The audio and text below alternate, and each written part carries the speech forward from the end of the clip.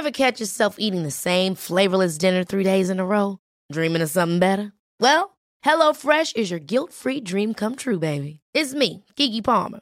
Let's wake up those taste buds with hot, juicy pecan-crusted chicken or garlic butter shrimp scampi. Hello Fresh. Stop dreaming of all the delicious possibilities and dig in at HelloFresh.com. Let's get this dinner party started.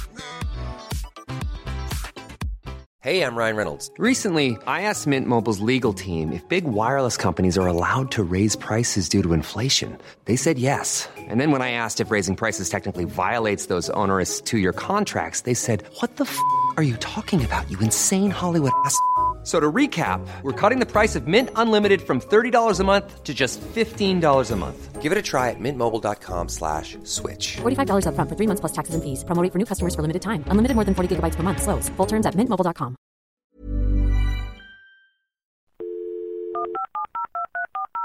This podcast is a Royfield Brown production. Find others on iTunes. All right. Your Honor. Ladies and gentlemen, please remain standing for the singing of our national anthem.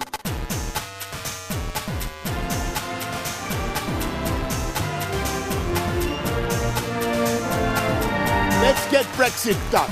My administration has accomplished more than almost any administration in the history of our country.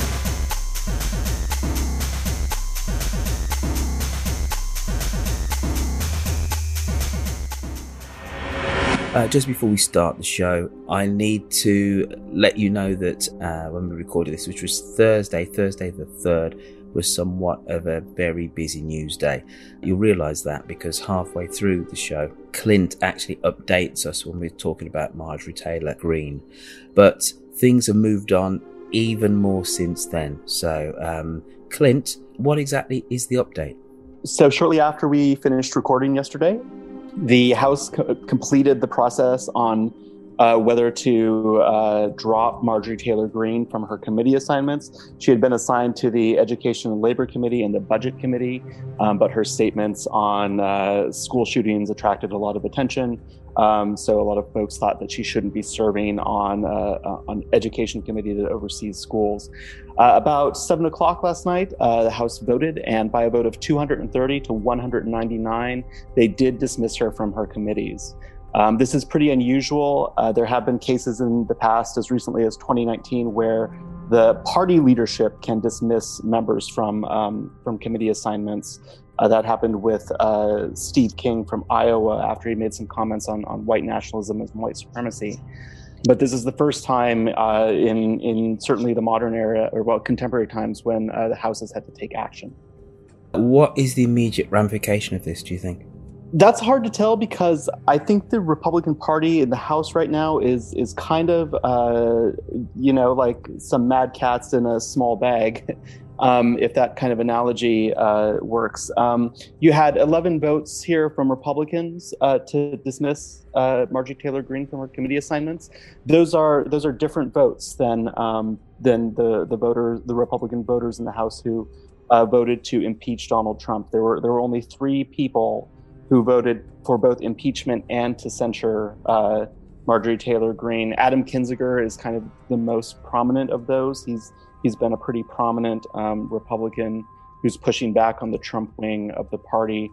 You saw the Cheney vote. The Republican conference in the House voted on whether to retain Cheney, Representative Liz Cheney, as the conference chair, the third highest position in the party. And that was a vote that was by secret ballot, and she got 145 votes to stay versus 61 votes to leave. So you have a really strong contingent that wants to maintain the establishment leadership. You have obviously a significant portion of that vote, though, that was also looking to drop Cheney for probably a more Trumpy candidate. But at the same time, you also had 8 members out there who voted to punish Marjorie Taylor Greene because her comments were so beyond the pale, but did not vote to impeach Donald Trump. So I think that there's just a lot of, I don't know if you want to call it confusion. I don't know if you want to call it just people kind of lashing out whatever makes sense in the moment to moment. But the implications are, I think, a little bit hard to read right now, but they definitely point to a Republican Party that is in a little bit of chaos. Last question from me before we start the show. Do you think that if that vote had been in private, it would have been different again? I think the Cheney vote indicates that that would probably be the case. The House doesn't do a lot of secret ballots. It happens so infrequently. I'm not even sure what the procedure is for that, but it's so simple for a very small number of members to demand that votes be public that there's basically never a private vote. But I think the Cheney vote indicates that, there are 145 Republicans who are establishment Republicans, and I think you see reports of this, members who are very clear about their need to support the president for their own political, and in some cases, they feel their own personal safety. Thank you, Clint. Now, folks, on with yesterday's chaotic and fractious show. Hello and welcome to Mid-Atlantic, the show where we look at the news and the views from one side of the Atlantic from the perspective of the other. I'm Royfield Brown, who's just gone out and had a lovely walk around Oakland. Today we are joined by writer and journo Emma Burnell in London, actor, head of the Daleks, Terry Malloy in East Anglia, Mick Wright, the editor of The Conquest of the Useless, the Media Criticism newsletter in Norwich in the UK, Laura Babcock, TV pundit in Hamilton in Ontario in Canada, Clint Losey, who is an ex-Capitol Hill staffer in Washington, D.C., Eric Marcus, who's from the Making Gay History podcast in New York, who sees himself as a senior citizen in that community, and bringing up the rear, but by no means the least of the posse, Jarrett Kobek, acclaimed author in Los Angeles, Jane Junn, Professor of Political Science in Los Angeles. We have a call from a listener in Ontario. Hello, Mid-Atlantic. This is Rolly Astrom calling from Burlington, Ontario, Canada. I just wanted to reference the annual Global Democracy Index published this week by The Economist. 167 countries are ranked based on 60 indicators, which place them in categories from full democracy at the top, down through flawed democracy, hybrid regimes, and authoritarian regimes at the bottom. Of interest to the Mid-Atlantic panel, Canada ranks 5th, Britain 16th, and the US 25th. The 4 countries ranked ahead of Canada are Norway, Iceland, Sweden, and New Zealand. In spite of every U.S. politician I've heard claim that the U.S. is the best democracy in the world, it now ranks in the flawed democracy category. How can it be then that these top-ranked countries with so many of their quote-unquote socialist programs in place rank higher? I recently read that only 6% of legislation passed in the U.S. is due to public demand or pressure. The rest is driven by special interest groups / lobbyists or is politically motivated. Is the will of the people and common good for all just a fantasy in the U.S.? So there. I leave you with a few things to chew on. Enjoyed the discussion. One of the great things which you can do at Mid-Atlantic, and you're starting to do it slowly but surely, is to go on to midatlanticshow.com and to hit the voice tab, the speak to a speak pipe button over on the right-hand side. It's a great way of you either responding to something you've heard on a previous show or to address an issue which is close to you and get to one of the panel or some of the panel to answer it. Now, first off, this is a Canadian giving a kick-in to America and its vaunted sense that it's the beacon of democracy. So, Jane Junn, I'm going to quickly come to you. Then Eric Marcus, you're next.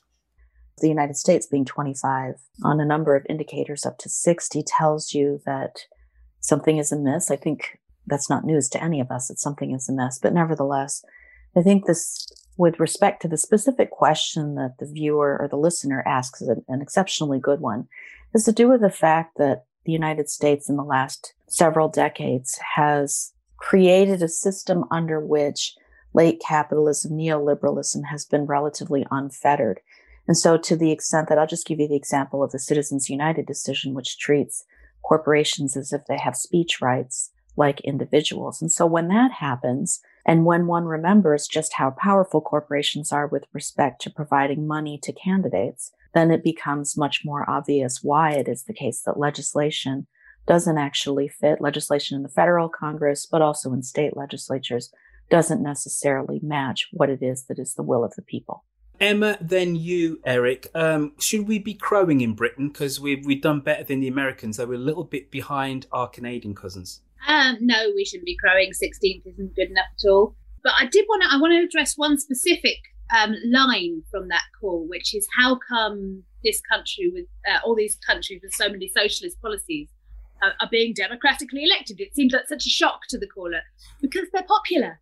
They're popular in the countries where they're popular, and that's that is literally democracy.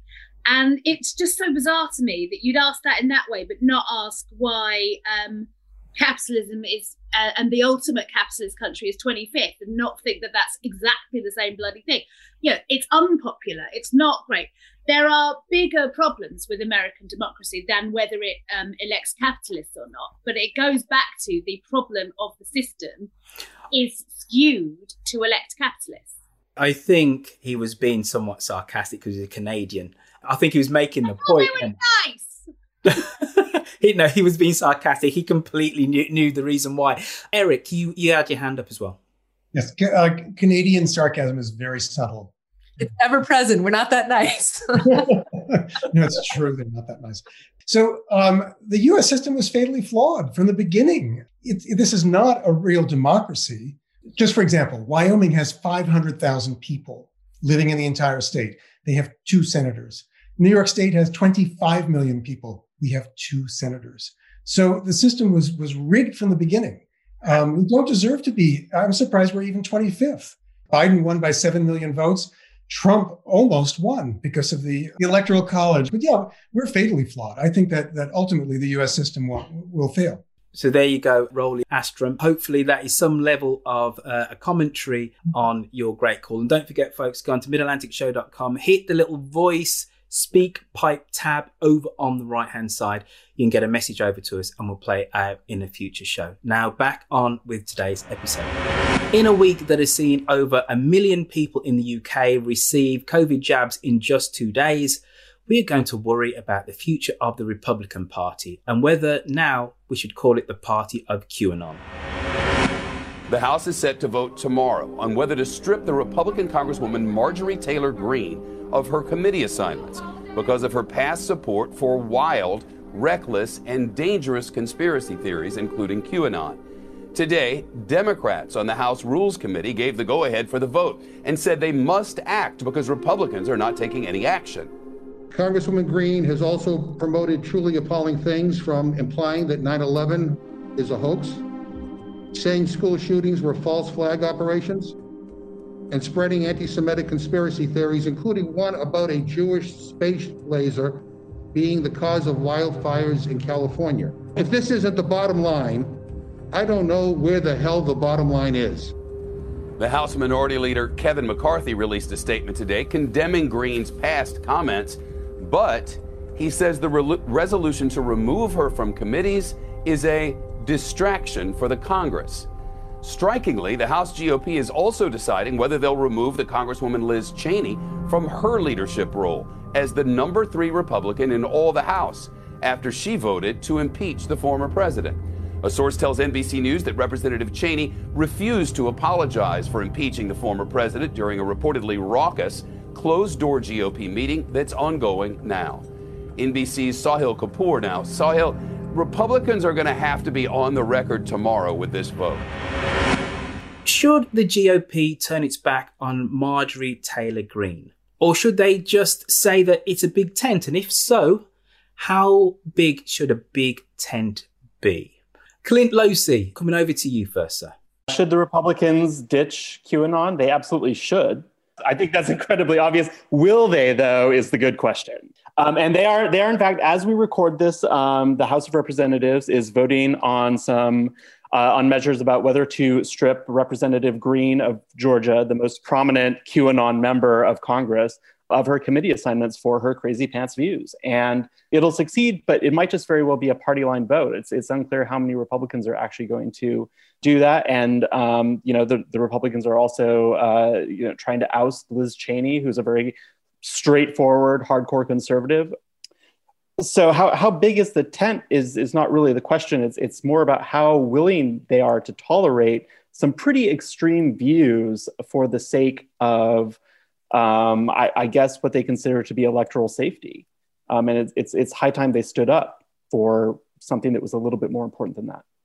Okay, if you have, let's say, 20% of Americans kind of behind those views, can we say that they are truly abnormal? They might be extreme, but they're not that abnormal. And then if 20% of Americans are kind of believing this stuff, shouldn't that be represented within Congress politically? Laura Babcock. When you talked about the size of the tent, and we've seen more conservative Republicans, sort of the old school leadership, saying the tent can't be that big, including Mitt Romney, who came out with that comment. But what I thought was an incredible shot across the bow from a branding perspective was when Nancy Pelosi decided to label the leader of the House with a Q California instead of R California. In other words, saying, forget it, you are now part of the Q party. And then she doubled down on Twitter like an hour ago and said, if the Q fits, right? So, I mean, if they do not expel QAnon and anyone associated with it out of the party as fast as possible, right down the ballot, and in coming into the midterm elections, they are going to have the Democrats brand them as the Q party. They're going to lose, the grand old party stature. They are going to be relegated to the fringes. And so, I mean, already the Democrats are making hay of this. They would be smart to route it as fast as they can if they're going to survive. House Republicans are confronting calls, as Clint said, basically to punish two prominent congresswomen. So obviously we've talked about Marjorie Taylor.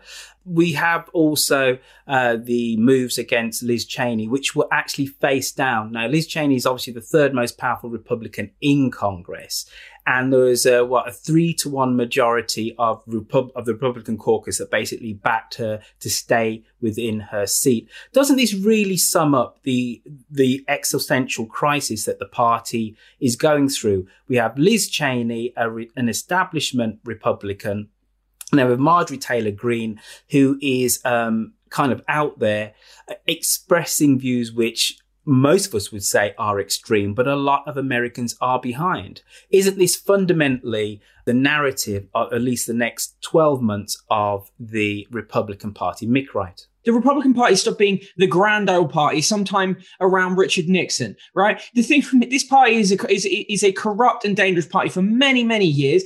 Liz Cheney now is allowed to be framed as a moderate because the Overton window has shrunk so narrow in the US, it's like a broken cat flap. The notion, Q are mad. Yeah, fine. But so were the Cheney Republicans. She is a dynastic member of the political class from her father, who was a vice president in an administration that were involved in wholesale torture, burnt many democratic norms. So I'm kind of baffled by the way that we allow these things to push us further across and go, oh, well, these Q people are very mad. We need to get back to the moderate positions of Liz Cheney. But surely, right, we have to acknowledge that she doesn't believe that Jewish people were firing lasers into California from space. But her wing of the Republican Party do their anti-Semitism, their racism, their homophobia, all within the norms of the political system. It still stinks. Don't allow them to use the more nutty fringes to make themselves seem like the centre. They're not the centre.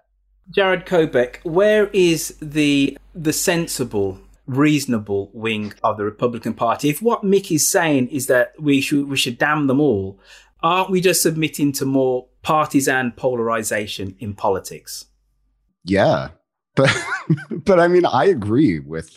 Again, I find myself in the position of following Mick and agreeing with everything he said. He's absolutely right. I mean, one of the things about this moment, which is so peculiar, which was peculiar about the Trump presidency, is that we seem more concerned with table manners than we do with the actuality of what these people do and what these positions enact upon the world, right?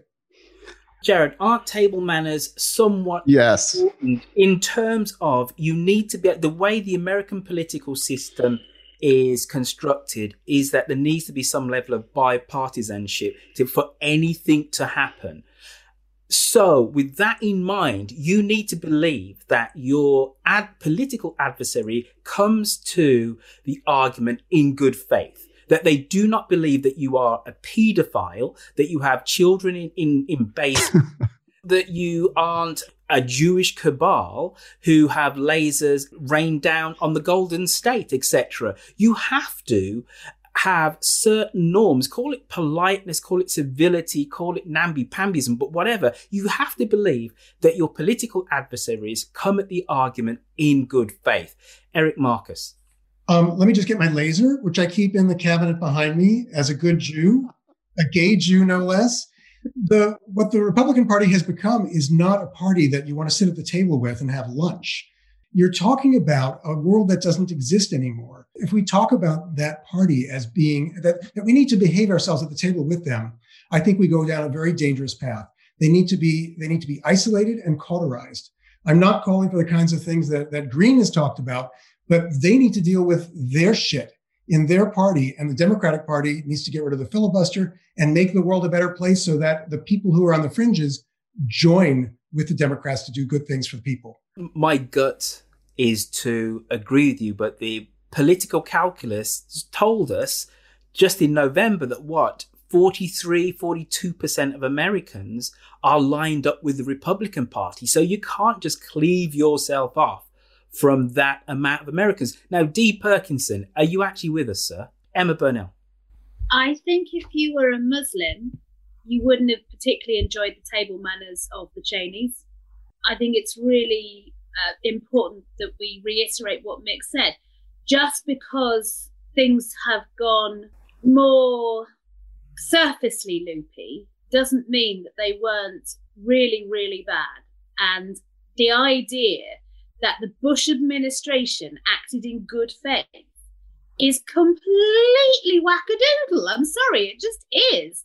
You know, we went to war for completely falsified reasons. Massive amount of contracting happened that was stuffing the pockets of Bushmates. I tend to take the modern iteration of it back to Newt Gingrich. So therefore, since I was 15, and as we discussed slightly earlier, I'm over 39 now. All right. At what point, though, do we all stop going backwards and talking about Newt Gingrich changing the language in American politics, and then that being amplified by right-wing talk hosts and by Fox News, etc.? And do we say that if you disavow the conspiracy theories which are wrecking societies, whether it's in the UK or the US, and maybe even Canada, if you disavow that, it gives us some basis to sit down and talk, because that is starting to destroy our economy. You have Congress people wanting to take guns onto the floor of Congress. At what point do we say redemption, to be not necessarily forgiven, but to admit past sins, is really important in politics? Clint Losey. I was just going to say that it's not enough to just disavow QAnon and the other very crazy stuff. There's a whole, call it political polarization or whatever you will. There's a whole attitude, particularly how Republicans approach lawmaking and Congress and politics at this point. It's very extreme. And I just don't think you can work with that. I think that they are working in bad faith. Or they're working very cynically in a way that's very harmful. So it's really not enough to disavow QAnon. I think QAnon and the conspiracy theory side of things, you should just ignore it and let it wither on the vine. I think that the thing that you need to really focus on is demonstrating that some power politics from the Democrats might actually wake the Republicans up to the fact that they need to be partners, not just bullies. Marjorie Taylor Smith gave a speech yesterday to the close ranks of Republican congressmen, of which she did get a standing ovation from some members of the caucus. And she did actually apologise in private for some of the comments which she's been attributed to in the past. Is it important that she now does a mea culpa on Fox, Newsmax, etc., and really does distance herself from her previous comments? Royfield, I just want to jump in. She gave a speech on the House floor not but an hour ago, disavowing QAnon. Ah, okay. All right. You're way ahead of me. I went for a walk before we did this. Can you tell us a little bit more about that, Ben Clint? Certainly your walk was more pleasant. But she did basically, as the House was getting ready to go and vote on whether or not she should be stripped of her committee assignments, she spoke for about 10 minutes. It was a fairly wide-ranging speech. I don't even know that, I think she was speaking from the heart, a lot of it. She had to admit that school shootings are real and that the September 11th attacks are real. And so, that's just kind of where we are. In terms of that movement. It reminds me of in 2010, Christine O'Donnell, the Senate candidate in Delaware, had to confirm to the public that she was not a witch. So, there's a long line of crazy that kind of goes through there. She spent a lot of time blaming tech companies. She spent a lot of time talking about cancel culture. She reiterated a bunch of Republican talking points, particularly Christian Republican talking points that you could pick out of a Facebook post in red state Facebook, pretty much anywhere. She went after the Democrats for wanting to condemn and crucify her. And then her ending crescendo was that the media, the mainstream media, is just as guilty as QAnon for warping the views of Americans. So she didn't disavow anything, essentially. She did nominally say that QAnon isn't real and that she no longer believes that. But that's one of those things about QAnon is that I have no doubt that on those message boards out there that there are people talking about how this is just that she's still with them and that this is all part of the dance. And they know that she's a true believer and she's just doing what she has to do to infiltrate the deep state or whatever. It's the goalposts just move every single time. She just used a messaging platform and got her message out even on this podcast, right? Much of what she said is the same damaging, delusional, anti-democratic crap that we want to expunge from the United States. She just worked them again. Yep. This is why I'm concerned, right? I'm not Pollyannic. I don't think the Republicans are good people working in good faith, at least. But this stuff is really insidious and leads to insurrection and violence on the streets. Mm. Green defended herself on Twitter. So this is pre-speech on the floor of Congress, claiming that the Democratic Party's efforts to remove her from the House and Labour and Education Committee were an attack on her identity as a white woman, wife, mother, Christian conservative and business owner. Isn't that basically the nucleus of a slogan for the new Patriot Party? White, married, conservative, and Christian. Eric Marcus. You left off guns, Roifield. Go along with motherhood and all those other good things that she expresses. I think the only thing to do is to marginalize her as much as possible. I hope the Democrats go ahead and strip her of her committees, and I hope she's voted out of office. I don't have much confidence in that. But I think these apologies mean nothing. And did she disavow her belief about the lasers and Jews and forest fires in California? She's dangerous and she doesn't belong in the House. And she's not the only one. There are quite a few of them who shouldn't be there, but they are. Good answer, sir. Now, off the back of that, I'm going to pivot to Canada. Canada's list of terrorist organizations has swelled to 73. The federal government added 13 new groups today, including the Proud Boys. Some of its members played key roles in the storming of the U.S. Capitol last month. Public Safety Minister Bill Blair said the list can be a powerful tool to fight extremism. Listings can help support criminal investigations and facilitate the laying of terrorism-related charges against perpetrators and supporters of terrorism. They also help block the flow of financial resources to terrorist groups when such groups use Canada's financial systems. And that's because when an entity is placed on the list, banks and financial institutions can freeze their assets. It's also a criminal offense with severe penalties for Canadians to knowingly deal with the assets of a listed entity. Listings can help thwart the efforts from sympathizers in Canada by criminalizing certain support activities, including those related to terrorist travel, training, and recruitment. And they can also support the denial or revocation of a Canadian organization's charitable status if it maintains connections to a listed entity. And it can, of course, make it easier to remove hateful online postings in the context of that extremism. Let's bring in the CBC's Evan Dyer. He's in Chelsea, Quebec. So, Evan, let's talk about the Proud Boys specifically, because, I mean, that is really what's, making news today, that we are the first country in the world to put them on a terrorist entity list like that. What's the significance of it? Yeah, of the 13 groups, really, it is the one that stands out mostly. Actually, these are groups affiliated with Al-Qaeda and the Islamic State, and those kinds of groups make up the majority of groups on Canada's terrorism listing.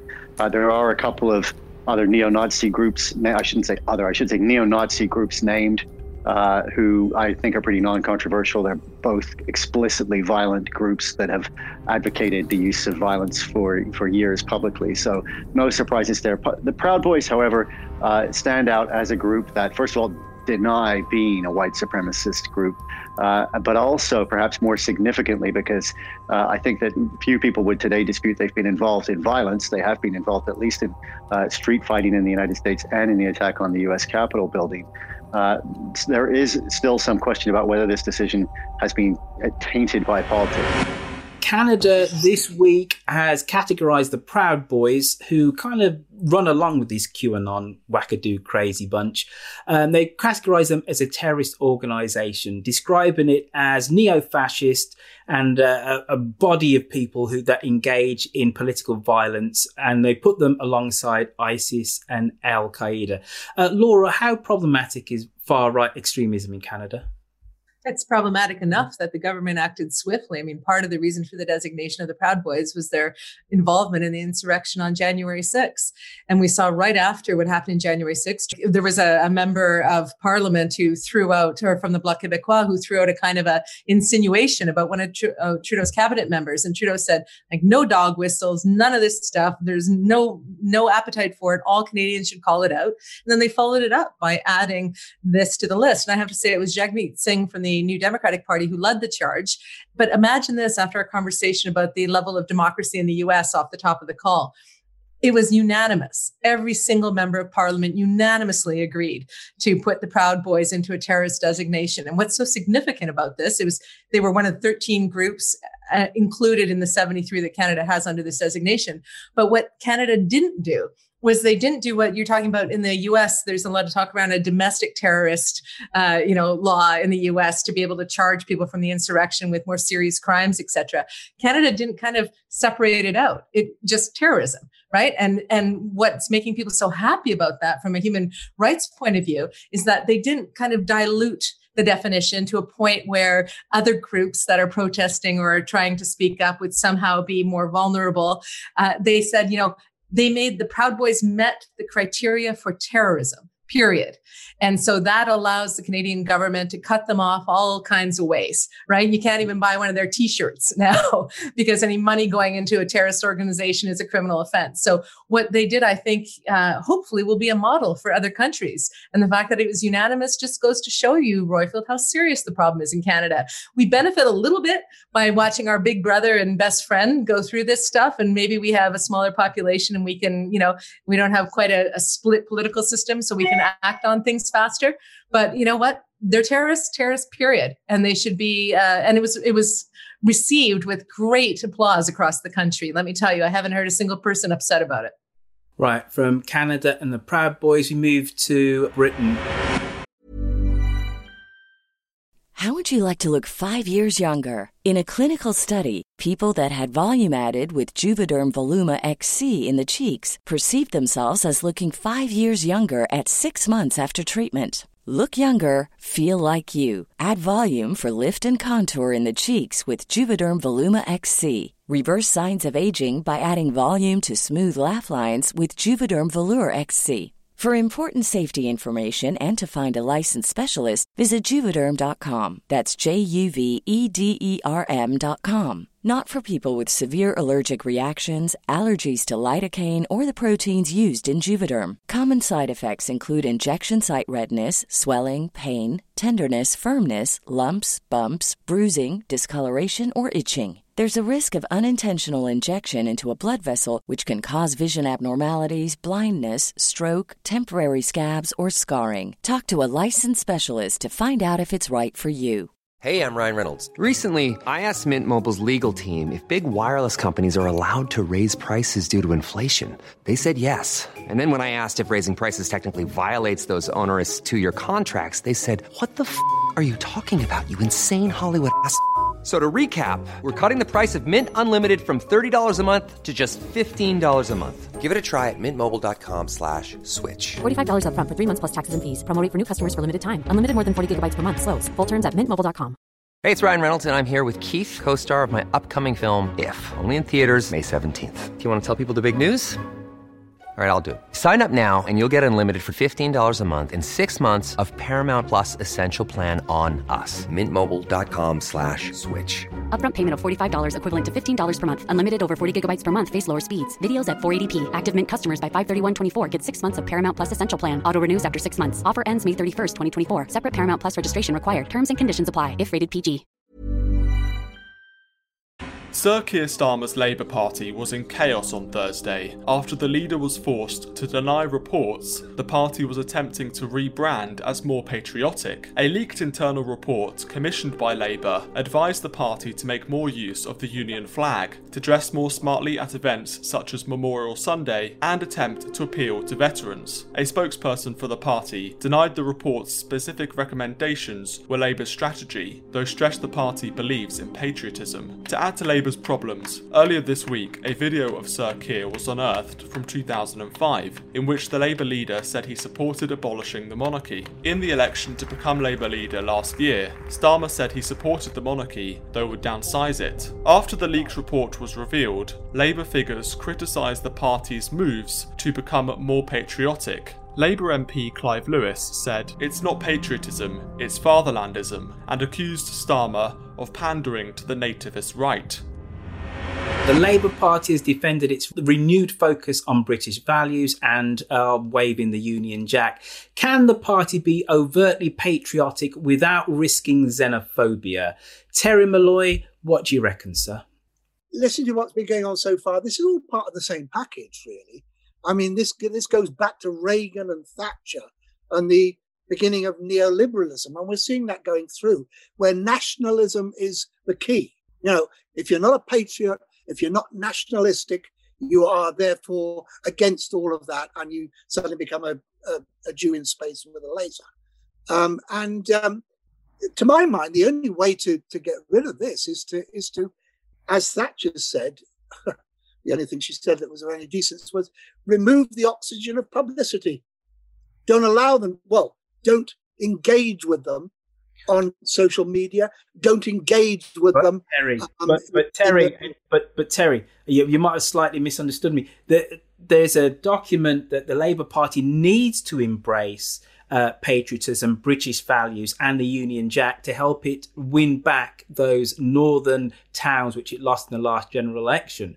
So basically, what they're trying to do is detoxify elements of overt nationalism, to say it's all right to say that you're British and you like to wave the Union Jack. They're saying, let's reclaim it. Let's be left of centre politically. This isn't just the purview of the right, Terry. But it is such a toxic thing now, patriotism. You know, when you look at things, you know, James Booth, who assassinated Lincoln, was a patriot. Guy Fawkes was a patriot. He's trying to blow up Parliament. It's your definition of patriot, and it's become so smeared with nationalism at the moment, and the flag has become so smeared. It's going to be a very difficult thing for the Labour Party to disengage themselves from that and say, you've got to make a stand and say, this is what we stand for. Now you embrace it. And they're doing it purely to try to appease the red wall voters. Well, there's a whole range of people who will say, actually, England is better than patriotism and the flag. It's such a diverse community. Terry, though, aren't we tacitly admitting, though, that and we talked about the Republican Party being a wide tent. The Labour Party is a wide tent, but what it hasn't done in recent elections is speak to socially conservative Brits who are economically left of centre. And that's what they're trying to do with this new initiative, to say we can do a little bit of flag waving, but we're not xenophobic. Mick Wright, you were getting agitated by what I said. Go, Emma. Given several of the things that I've said on this podcast, how many of the people here, even those of you who've met me or been on a podcast with me once, would ever describe me as socially conservative? I'm not socially conservative, but I do consider myself slightly surprised in myself as a patriot. And when I try and think about and unpack what I mean by that, I mean, I cheer on England at vague football games, even though I barely watch football. And 3/4 of the country at least think patriotism is a positive value. Now, you can try and tell 3/4 of the country they're wrong, or you can find a way, as I have, to be patriotic and socially liberal and progressive and forward and socialist. And the way that I think about it is that I can't think of a thing that is more patriotic to want to do than to improve your country. And what on earth are any of us doing talking about, obsessing about, going on and on and on about politics? All the people that I know who are involved in politics, I just write about them. Poor sods, they're trying to actually bloody do it. What is more patriotic than trying to improve your country? Nothing, but there are overt symbols which people on the left politically, for historical reasons, have struggled with the exception of Canada. Well, firstly, I want to say patriotism is pride in an accident, right? Patriotism is like, I was born English, right? But I did nothing to earn that. And many, many people who've come into the United Kingdom who weren't born in the United Kingdom have done much more for the nation than I ever have. Many, many people working in the NHS, many, many people working in cleaners and driving buses, but people like, members of your family, Roifield, who came from Jamaica and improved the country. So patriotism, to me, it does have some poisonous elements. And Emma is right in what she says. You can be socially liberal person, feel patriotic, feel that your country has value, and that's correct, and I agree with her on that. But the problem with what the Labour Party is being asked to do is being asked to perform a plastic patriotism by consultants and being told to do what the Conservative government is doing, which is stand in front of Union Jack all the time and say, I really love my country. Keir Starmer, who previously was a Republican, had said, he thought that the Queen should be got rid of when he was younger. He doesn't believe that anymore, and that's fine. But now he says the royal family are a beacon of hope, which nobody believes he believes. So it's farcical. What he's trying to do is outflank the Conservatives on something that people know they actually believe. Mick's absolutely right. You cannot do patriotism as a branding exercise. You can't fake into it. You've got to understand what you mean by it and what values you are championing for your country in the way that you believe, and then make that your patriotic story. And that's the journey I've gone through. And that's what I think, if the Labour Party just tries to splash on a load of red, white and blue paint, it won't work. If, on the other hand, they go through that journey, then they have a chance to connect properly. Yeah, and how patriotic is it that the Conservative Party takes huge amounts of money from Russian oligarchs that it then enables to take over parts of the country? That's not patriotism. And actually, if the Labour Party had any guts, it'd say, do you know what? The Tories aren't patriots. Here's why they're not. And here's how we're going to make the country better for everyone. And the thing I just wanted to just say that connects to our previous point very quickly is the way that you fight conspiracy theories and all this kind of stuff. What you actually have to do is help poor people, help people who are suffering, improve their material conditions, and this stuff will not be as compelling. That's what you have to do. Mick, I couldn't agree with you more. But there are many people who are natural Labour voters that thought that the Labour Party, I would say wrongly, you would say wrongly, wasn't standing up for Britain.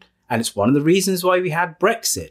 Jane, you're a political scientist. It is fair to say that globally, left of centre parties have a more troubled relationship with whether it's soft or hard images of nationhood and nationality, don't they? By definition, left of centre politics is a little bit more internationalist. Would I be totally out there by saying that? No, I don't think so. I think that's a function of the fact that there's much more a conception of discipline to a particular type of order in conservative parties. That speaks just not only with respect to what draws individual people to conservative, like this is the way it is. And someone mentioned something about the new Patriot Party in the United States, or the development of that being based in being white, Christian, a mother, married. I mean, these are all strong elements of white heteropatriarchy. Make a quick point about the Labor Party, if I might. I want to dress up for the Labor Party because I know they're talking about rebranding. We have seen this in the United States. For those of you who are old enough, George H.W. Bush, all through his campaign, the Democrats don't say the Pledge of Allegiance. We Republicans say the Pledge of Allegiance. He won on that in no small part. And then as soon as he was elected, never mentioned the Pledge of Allegiance again. So patriotism is catnip to much of the electorate. And I think that it's dangerous and foolish at this point to those of us who recognize it as such. But I do I haven't worn a tie in a long time, but I thought I'd say that with the appropriate attire. Because they did say they were going to dress up. They need to dress a little more smartly. Yes. So do we. Here I am. So I talked about internationalism being a constituent part of left of centre politics. And generally, left of centre parties have a more trickier time wrapping themselves up with the flag of their country. That's not the case in Canada now, is it, Laura? And why is it that, let's say, the New Democratic Party or the Liberal Party are much more comfortable with overt signs of Canadian nationalism? Well, if you look at a poll that was done a number of years ago asking Canadians who was their most iconic Canadian, who best represented the Canadian brand, because truly, as long as I was growing up, we had our own identity conflict, right? We didn't know who we were as a country. We didn't want to be patriotic. We weren't flag waving. We didn't like that whole America stuff, right? So Canadians were always shy to say, I'm a fierce Canadian, because we didn't kind of like that. It's not kind of how we are, right?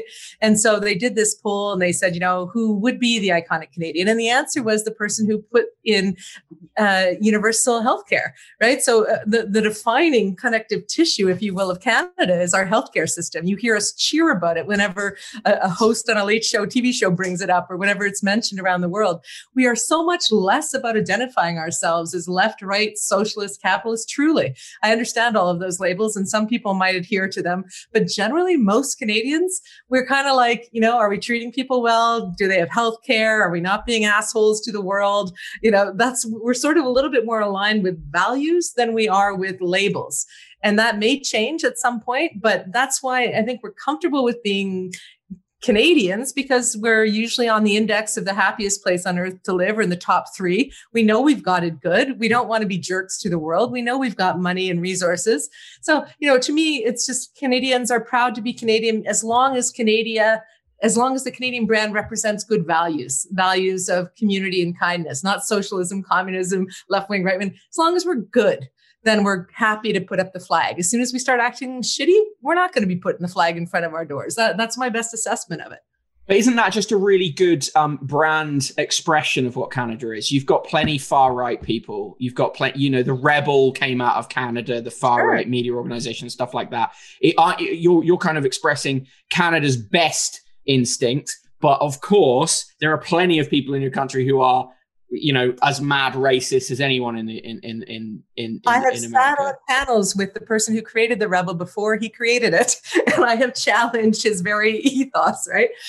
So it's not that we don't have a spirited debate in this country about what it is to be Canadian, but it's just not in this sense of the American, God, country, whatever crap. It's like, I'm proud of Canada as long as Canada is making me proud. As soon as Canada starts to suck, I'm going to throw out the party in charge, or I'm going to disrupt the system. That's just how we roll. What I would say, though, I think it's a neat link on from my thinking about this. And like Emma, I'm very obviously I'm left of centre, but I don't mind being overt. I don't mind overtly supporting England when it comes to the World Cup. And there are some lefties that are not down for that. I think not many though. That's a canard. Listen, no, mate.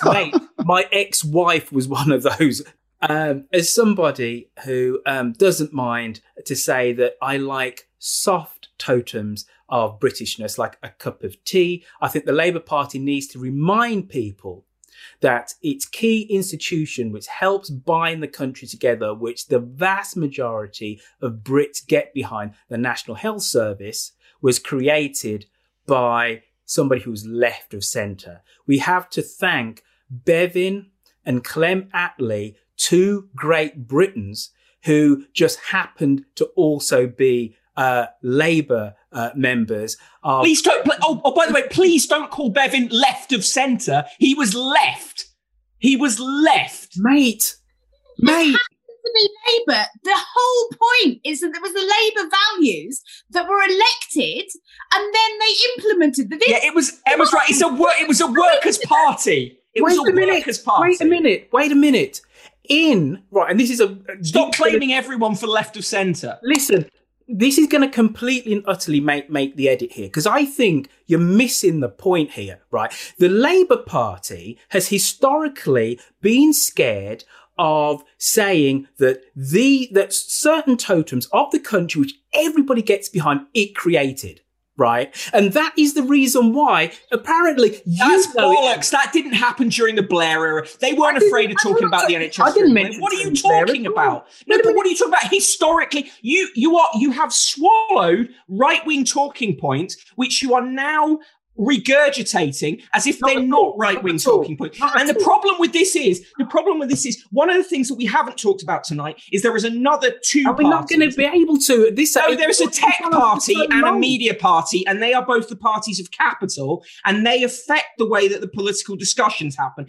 We have spent a lot of time on this podcast talking about reality-based politics. It is in no way a reality-based political statement to say that the Labour Party shies away from claiming the NHS as its own. Anyone who has seen any Labour Party political broadcast ever, I mean, I think possibly since before the NHS actually existed. Okay, I didn't actually finish my point before I was interrupted. And my point was this. So rudely interrupted. It's a key British institution to be proud of, was the point I was going to go on to make, right? We get accused of being lefties, of not caring about these totems of British culture, which basically means waving the flag. Waving the flag for me also means being proud of the NHS. You didn't let me finish. You didn't let me finish. So wait a minute, Mick, stop, because we're never going to get to the end of the show. You get to finish, but if you frame things in such a madly distorted way, and actually what we've got to stop doing is treating their arguments as good faith. No, what I'm saying... And I say that in a kind way. I could be much less kind. Mick, people equate patriotism in a very linear way. Flag waving, supporting the Queen, being behind our boys in the army. It's much more. There are much more things that bind us, and all I'm saying is we need to remove that flag waving and say, you know what? Love the NHS. We created the NHS. That's a way of showing our support to the country. That's what I'm saying. Anyway, it's good that we disagree and we can still respect each other afterwards. Ultimately, in many ways, we agree, Roifield, as you know from our many private conversations. Absolutely do. But all I'm trying to say is from someone who, because I analyse the media every single day, these arguments are twisted, and I'm a bit tired of us treating the right as if they are arguing in good faith, and as if they should be allowed to define what patriotism... Oh, the man who just said, can I finish my point? Go ahead, finish it. Let's get out of here. But I will just say I didn't get... This is the Labour Party themselves commissioning a document which says that we need to embrace totems of nationalism, which fundamentally I think are old-fashioned. But it's a Labour Party taking advice from a consultancy, and that consultancy exists in a political climate that is heavily influenced by a predominantly right-wing press, which acts in the interest of global capital. But Mick, I think with them proving that we're arguing over the hair's breadth worth of difference, because at no point did I say we should be waving the Union Jack and that makes us all patriots. I didn't say that at all. Anyway, so actually our points are incredibly close, and it's basically about how you come at it, really. Updating our conversation, the Q-Nut just got kicked out of the 2 committees in Congress she was sitting on. So the vote passed. Yay! All right, okay. All right, so we're going to have to come back onto that, because I wanted... Final bombshell. It's called the Union flag when it's on land. Oh, stop it. Clever clogs. All right. What you don't realise is Royfield is on a ship at all times. That's just the background. America is crippled by partisanship and political rancor, but nearly 4 in 10 US adults, some 38%, identify as being politically independent. Is the country in need of political realignment? Jane Junn, this is in your purview, surely. Right. No, that's a good question. Of course, when people realign or de-align from a party is generally speaking, when voters do so, it's generally speaking, one of the signs of realignment.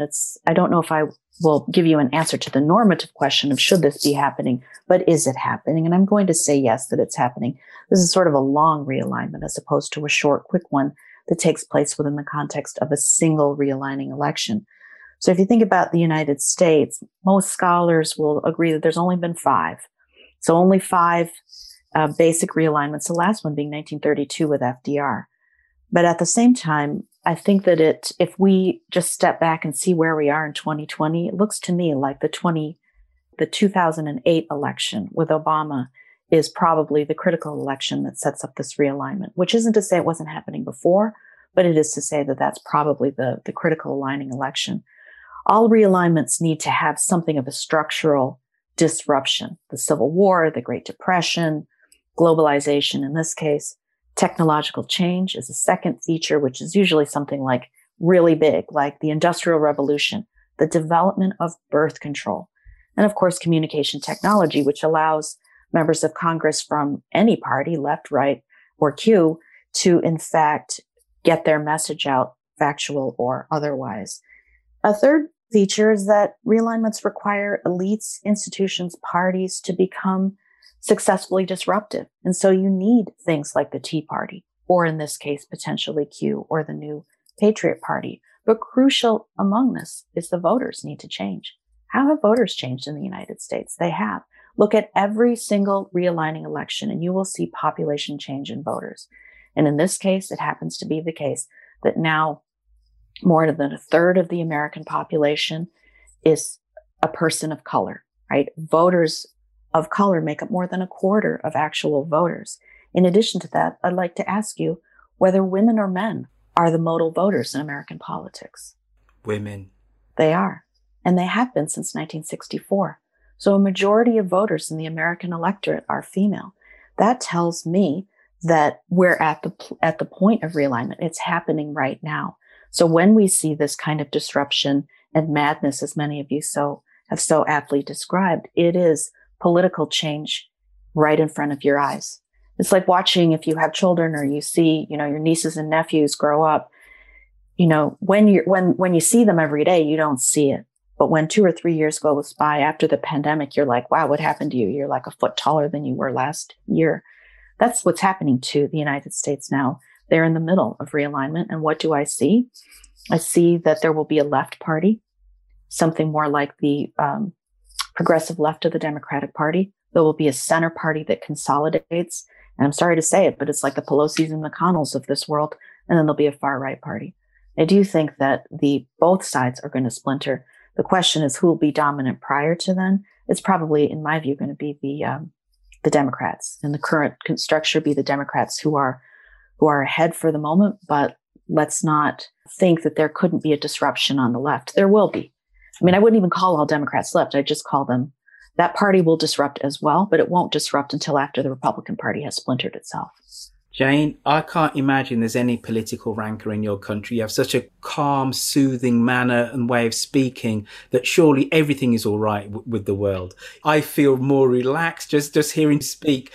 My question was the parties splintering, but also do you see potential for states to split? There are consistently, particularly in California, with the super rich sort of pushing for a break off of the state. You know, are the United States going to stay united? Is that a potential problem? California tried to exit a few years ago after 16. I think it's unlikely. The last time that this happened was 1860, and there was a civil war that was fought in order to keep the Union together. I mean, some people on the left would be delighted if Florida and Texas decided to leave, but that may not be the case. I think it's unlikely. I think that those battles will take part in the same way that they do at the federal level. They'll just take place 50 different ways. You see it happening already. I just want to redirect you back, though, to think about why is it that the people are doing this? What's wrong or what's up with that 75 million people who affirmatively voted for Donald Trump in 2020? And I don't think that for a minute we should look past the basic fault line, which is around who controls politics. Is it the white heterosexual man? It is not anymore. And the white heterosexual man is being given a run for his money in a way that he has not prior to this. So I think it's always important to bring our discussion back to the importance of race and gender in what we're seeing in politics now. It is about whether or not the iron fist of patriarchy, the iron fist of white heteropatriarchy remains in power. When it is challenged, this is what you see. And what do you see? It's very interesting that we began this discussion with two women in the Republican Party representing two apparently quite distinctive sides. There are two white women who, in their republicanism, are defending without question in their own distinctive ways. Without question, they are defending the power of white heteropatriarchy. Very, very powerfully said. I think Liz Cheney, she would say, though, wouldn't she, that to sign up for her view of America, you just have to sign up for her view of America. Whereas Marjorie Taylor Greene will say that you are excluded because you are a Muslim. She said Ilhan Omar should not be in Congress because she's a Muslim. People who are not white, there is some suspicion as to their true patriotism, etc., etc. Whereas Liz Cheney would say that you need, as long as you sign up to some tenets, you qualify to be, whereas the difference would be that the wackadoo QAnon congresswoman would say that you are absolutely excluded, because you are gay, for argument's sake. As a parting message, I would say, in relative terms, it may seem that way, but I'd like to second Nick's and Emma's comments that, in fact, the Republican Party of Reagan, of Cheney, is not as forgiving as you think it is and not as inclusive. They have their own tent inside of the bigger tent that they say that they have. And people of color, Muslims, gay people are not welcome. I would just say that they do want to get those people to vote for them, but they don't want to change anything about what they do. I mean, that's why Trump spent so much time talking about Black voters, is he wants them to come into, like Jane said, that outer tent, but without, so-called, quote, corrupting the inner workings of the party. I suspect we're all in violent agreement about that characterization of the Republican Party. It hurts me just to say Mitt Romney said something somewhat sane and that a Cheney won a vote. I mean, come on. Does America need a patriot party to push then moderate Republicans to reform into this?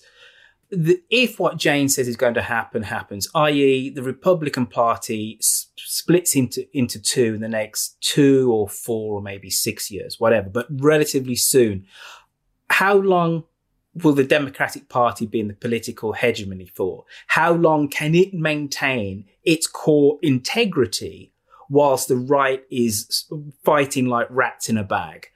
Jared Kobeck, on to you. And then if it can maintain its kind of integrity, what can we hope to accomplish with this new Democratic Party? If the Republican Party splinters into two parties, which I'm less convinced of, then yeah, I think you could probably expect something similar happening in the Democratic Party. Because right now, the last 4 to 5 years of the Democratic Party is arguably two very distinct political positions unified by their opposition to Trump. With Trump gone, then you just have the incoherence of a party that does have Ilhan Omar and does have Nancy Pelosi. And those people are not really that in alignment. So I could see it. I mean, how that actually works is beyond me, because this is a government that fundamentally, even though the founders pretended like it wasn't happening, is set up to be a two-party system. Jarrett, you've answered a question which I didn't quite ask you, right? But interestingly, Eric Marcus was vigorously shaking his head, saying, I do not agree. So, Eric, tell us why Jarrett has got this all wrong. I don't think that Nancy Pelosi and Ilhan Omar or AOC are that far. They're all lined up to deliver this $1.9 billion package that the new president has promoted. I see the Democrats actually solidifying, moving left as we have already, led in no small part by Joe Biden, 78 years old. I disagree. I think as the Republicans crumble, the Democrats will be stronger and push forward with their agenda. A cause for celebration.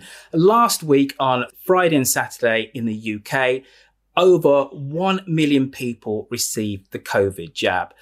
Terry Malloy, is this one thing we can at least applaud our government for? At least they've got this bit of their COVID policy right. No, we can applaud the NHS, and I will applaud the NHS. I had my jab today, and the rollout of it by all the staff in the GP surgery I went to was exemplary. But the government has time and time again buggered it up. And to say that the rest of the world is quite happy to run the Pfizer vaccine and 3 weeks later give it the second dose on their instructions. No, the British government said, no, it's going to be fine for 12 weeks. We don't know that.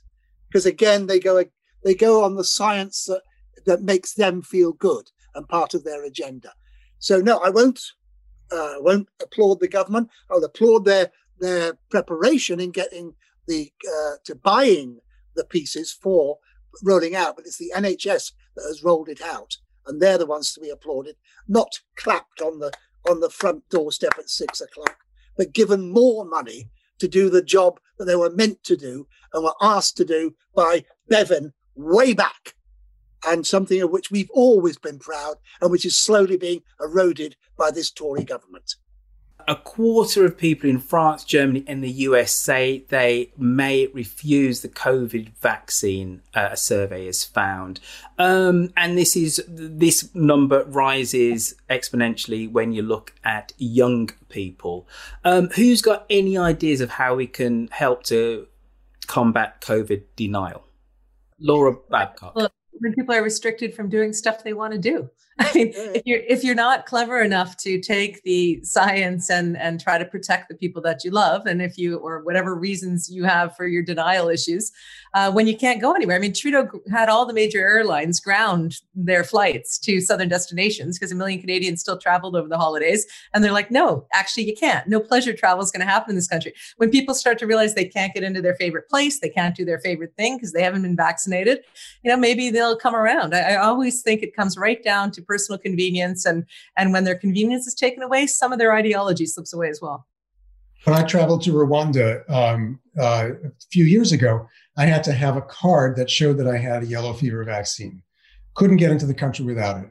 I think that we should have a card or some other way of recognizing that we've had a vaccine, and you shouldn't be allowed on, at least in the US, any transportation that crosses state lines, which the federal government can control. You cannot cross state lines without having been vaccinated, period. Clint Losey.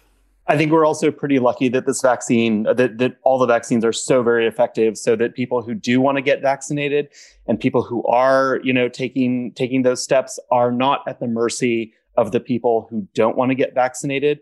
A vaccine that is, only 40 or 50 or 60% effective, you really are relying on herd immunity. But the folks who do get the vaccine at least have the assurance that they are not hoping that everybody around them also got it. And so, I think that there are just a lot of people who can get the vaccine and go on with their life. And then we can kind of worry about how to get the stragglers, because it is an important public health question, but it's not quite as life and death as if the vaccines were less effective. Emma? How we do it, I don't know, stick it in marijuana and legalize the stuff. Canadians already want it. You don't need to bribe us. Just take the bloody vaccine. I need a shag. That's all I can say. Yeah, totally right wing about this, but a lot of the hospitals are saying, well, we can't treat you because you're obese. We can't treat you because you refuse to give up smoking. We can't treat you because you will not stop drinking. We can't treat you because you won't take the vaccine. It's there, and then we'll treat you. Just be fascist about this. Exterminate them all. It's very simple. Did I use up my time so I didn't get to talk about the vaccine? Mick? Have you been vaccinated against me having a say now? How effective is it? 95% effective, Mick. Folks, if you have been in violent agreement, disagreement, or moderately irked by anything that anyone has said today, why don't you go into midatlanticshow.com and hit the voice tab icon. The hashtag is I agree with Mick. Great hashtag. Go for it. Started it on Twitter. To use the hashtag on a voice note, feel free. Emma Burnell, also Twitter for that as well. And the hashtag is hashtag I agree with Mick. If you agree with Mick. Or hashtag get Emma a shag. You're a baby. What? You're a baby. And you know what? I'm putting up both hashtags, so have at it. Folks, please join us online, whether it's on Twitter, whether it is by just putting your voice to a message so we can play it on the next show. But I would like to thank Mick Wright, my bête noire, Emma Burnell, my sister from another mother, Laura Babcock, my Canadian best friend, Jared Kobeck, my award-winning author friend over there in Los Angeles, Eric Marcus, the gay man that I would with if I was gay. Oh my gosh, there's you as well, Clint. You could have a threesome, Royfield, once the vaccine's done.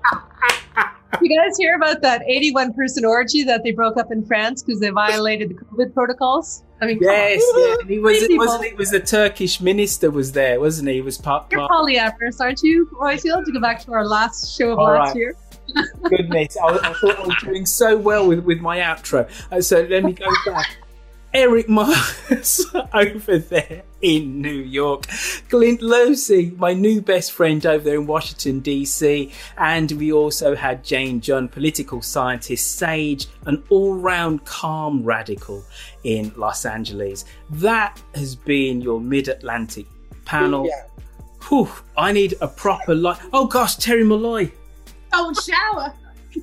Did I forget you, Terry? Yeah. And of course, last but not least, award-winning, acclaimed British actor Terry Malloy, who has frightened us as children and entertained us as adults. As a child, if you loved Doctor Who, you was frightened of the Daleks, and he was king of the Daleks, he was the lord of the Daleks. Terry Malloy over there in Norwich. I think he's technically emperor of the Daleks. That is accurate, man. No, he's not technically. He's technically the creator of the Daleks. Creator of the Daleks. But isn't he the emperor of the Daleks? And one of his. No, there is an emperor Dalek. Yeah, that's right. No, there's an emperor. What? Terry, you are. Oh yeah, no, please. Terry, go. He pretends to be the emperor when it suits him. A bit like a lot of politicians in this world. Right. No, but he's basically creator, and he basically spends his time creating bigger, better, more dynamically destructive Daleks, because the ones that he created disappoint him and they turn against him. So he gets rid of that lot and gets a new lot in. Were you in Remembrance of the Daleks? Me inside that. That is like a high point. Yeah, I call that the Texas barbecue. Nothing to do with Texas.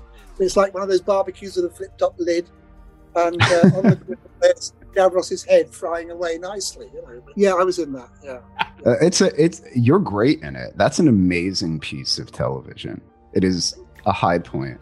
In the cast list of Remembrance of the Daleks, Terry is listed as Terry Malloy, the Emperor Dalek / Davros. So he has been the Emperor Dalek. Oh, he's not. No, not at all. In the cast list, the Emperor Dalek is credited as Roy Trommeley. Well, you're listed in the Wikipedia on the cast list as that. But Roy Trommeley is an anagram of Terry Malloy. So they'd all say, oh, the Emperor Dalek is Davros. So nice. To get rid of that, we put in Roy Trommeley as the actor played. So I've now got this alter ego who's constantly moaning about the fact that Terry Malloy took his career from him. Do you see, this should be the podcast. This should have been the podcast. It's much better. That and you yelling at Royfield. I mean, it's just Terry talking about Davros and me shouting at you for 15 to 20 minutes. That is chef's kiss.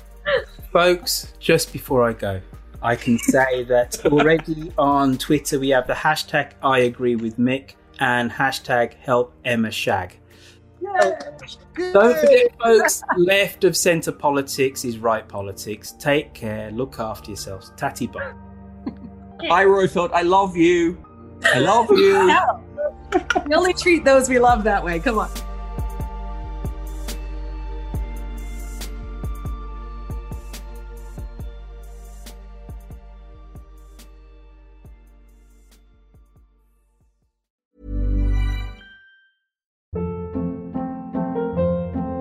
Hold up. What was that? Boring. No flavor. That was as bad as those leftovers you ate all week. Keke Palmer here, and it's time to say hello to something fresh and guilt-free. Hello Fresh. Jazz up dinner with pecan-crusted chicken or garlic butter shrimp scampi. Now that's music to my mouth. Hello Fresh. Let's get this dinner party started. Discover all the delicious possibilities at HelloFresh.com.